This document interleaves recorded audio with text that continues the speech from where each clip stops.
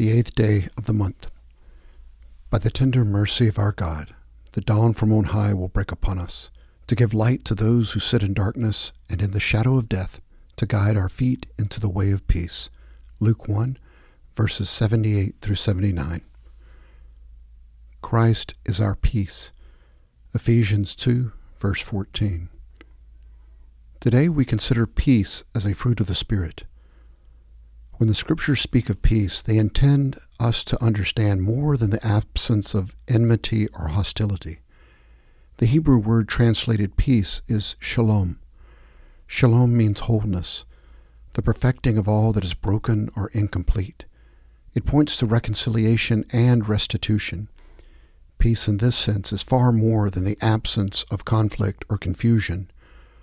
Ultimately, it is the restoration of God's original intention in creation, the overcoming of sin and all resulting disruptions.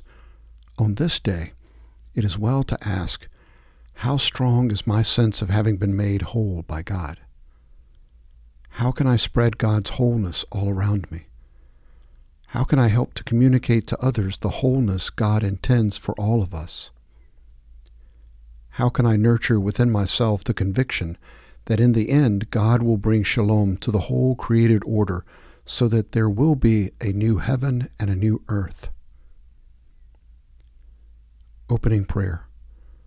Most holy and undivided Trinity, within the complexity of your being there is unity, yet from that unity flows forth diversity, and all taken together is wholeness. Share with us this mystery of your divine life, that we, despite our differences, may not be at odds, competing for power, struggling for prestige, but rather may be at peace, whole as you are whole, conscientious trustees of your reconciling love. Blessed are you in whose image we are made. Amen.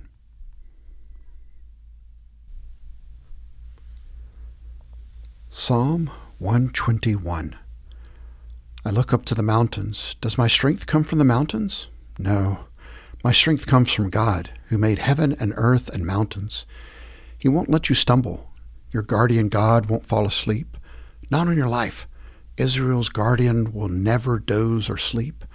God's your guardian, right at your side to protect you, shielding you from sunstroke, sheltering you from moonstroke. God guards you from every evil. He guards your very life. He guards you when you leave and when you return. He guards you now. He guards you always. From the book of Exodus, chapter 20, verses 1 through 20. Then God spoke all these words, saying, I am the Lord your God, who brought you out of the land of Egypt, out of the house of slavery. You shall have no other gods before me. You shall not make for yourself an idol, or any likeness of what is in heaven above, or on the earth below, or in the water under the earth. You shall not worship them or serve them, for I, the Lord your God, am a jealous God, visiting the iniquity of the fathers on the children, on the third and fourth generations of those who hate me, but showing loving kindness to thousands, to those who love me and keep my commandments. You shall not take the name of the Lord your God in vain, for the Lord will not leave him unpunished who takes his name in vain. Remember the Sabbath day to keep it holy. 6 days you shall labor and do all your work, but the seventh day is the Sabbath of the Lord your God. In it you shall not do any work, you or your son or your daughter, your male or your female servant, or your cattle or your sojourner who stays with you. For in 6 days the Lord made the heavens, the earth, the seas, and all that is in them, and rested on the seventh day. Therefore the Lord blessed the Sabbath and made it holy. Honor your father and your mother, that your days may be prolonged in the land which the Lord your God gives you. You shall not murder. You shall not commit adultery. You shall not steal. You shall not bear false witness against your neighbor. You shall not covet your neighbor's house, nor shall you covet your neighbor's wife, or his male servant, or his female servant, or his ox, or his donkey, or anything that belongs to your neighbor. All the people perceived the thunder and the lightning flashes, and the sound of the trumpet, and the mountain smoking. And when the people saw it, they trembled and stood at a distance. Then they said to Moses, Speak to us yourself, and we will listen. But let not God speak to us, or we will die. Moses said to the people, Do not be afraid, for God has come in order to test you, in order that the fear of him may remain with you, so that you may not sin. From the letter to the Philippians, chapter 3, verses 4b through verse 14. If anyone else has a mind to put confidence in the flesh, I far more, circumcised the 8th day of the nation of Israel, of the tribe of Benjamin, a Hebrew of Hebrews, as to the law, a Pharisee, as to zeal, a persecutor of the church, as to the righteousness which is in the law, found blameless. Whatever things were gained to me, these things I have counted as loss for the sake of Christ. More than that, I count all things to be loss in view of the surpassing value of knowing Christ Jesus my Lord, from whom I have suffered the loss of all things, and count them but rubbish, so that I may gain Christ, and may be found in him, not having a righteousness of my own derived from the law, but that which is through faith in Christ, the righteousness which comes from God on the basis of faith, that I may know him and the power of his resurrection, and the fellowship of his sufferings, being conformed to his death, in order that I may attain to the resurrection from the dead. Not that I have already obtained it, or have already become perfect, but I press on, so that I may lay hold of that for which also I was laid hold of by Christ Jesus. Brethren, I do not regard myself as having laid hold of it yet, but one thing I do, forgetting what lies behind, and reaching forward to what lies ahead, I press on toward the goal for the prize of the upward call of God in Christ Jesus. From the Gospel according to Matthew, chapter 21, verses 33 through 46. Listen to another parable. There was a landowner who planted a vineyard and put a wall around it and dug a winepress in it and built a tower and rented it out to vine growers and went on a journey. When the harvest time approached, he sent his slaves to the vine growers to receive his produce. The vine growers took his slaves and beat one, killed another, and stoned a third. Again he sent a group of slaves larger than the first, and they did the same thing to them. But afterward he sent his son to them, saying, They will respect my son. But when the vine growers saw the son, they said to themselves, This is the heir. Come, let us kill him and seize his inheritance.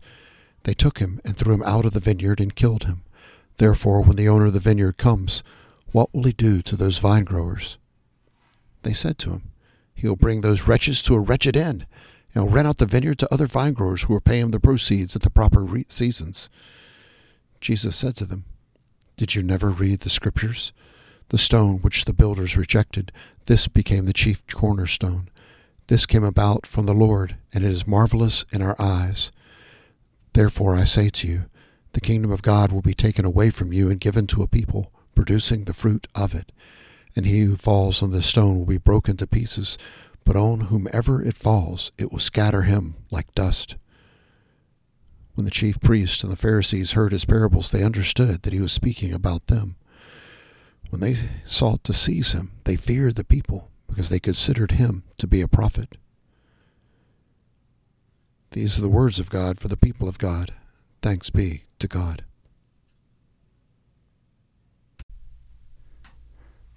Prayer for Sunday. God of great deeds, on the first day of the week you wondrously called forth light out of darkness. On the first day of the week you graciously raised Jesus from the dead.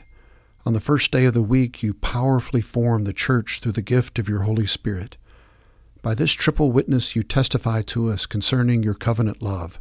Grant that all who worship you this day may do so in spirit and in truth, and present to you a living sacrifice of praise and thanksgiving through Christ our Savior.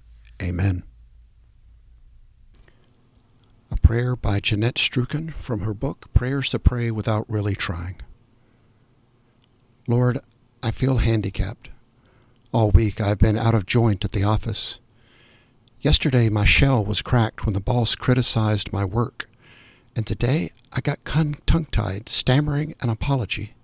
Honestly, I don't think the answer to personal security is a deodorant commercial, a stockbroker, or life insurance. But when it gets down to basics, do you suggest more grease in my elbow or more starch in my backbone? Amen.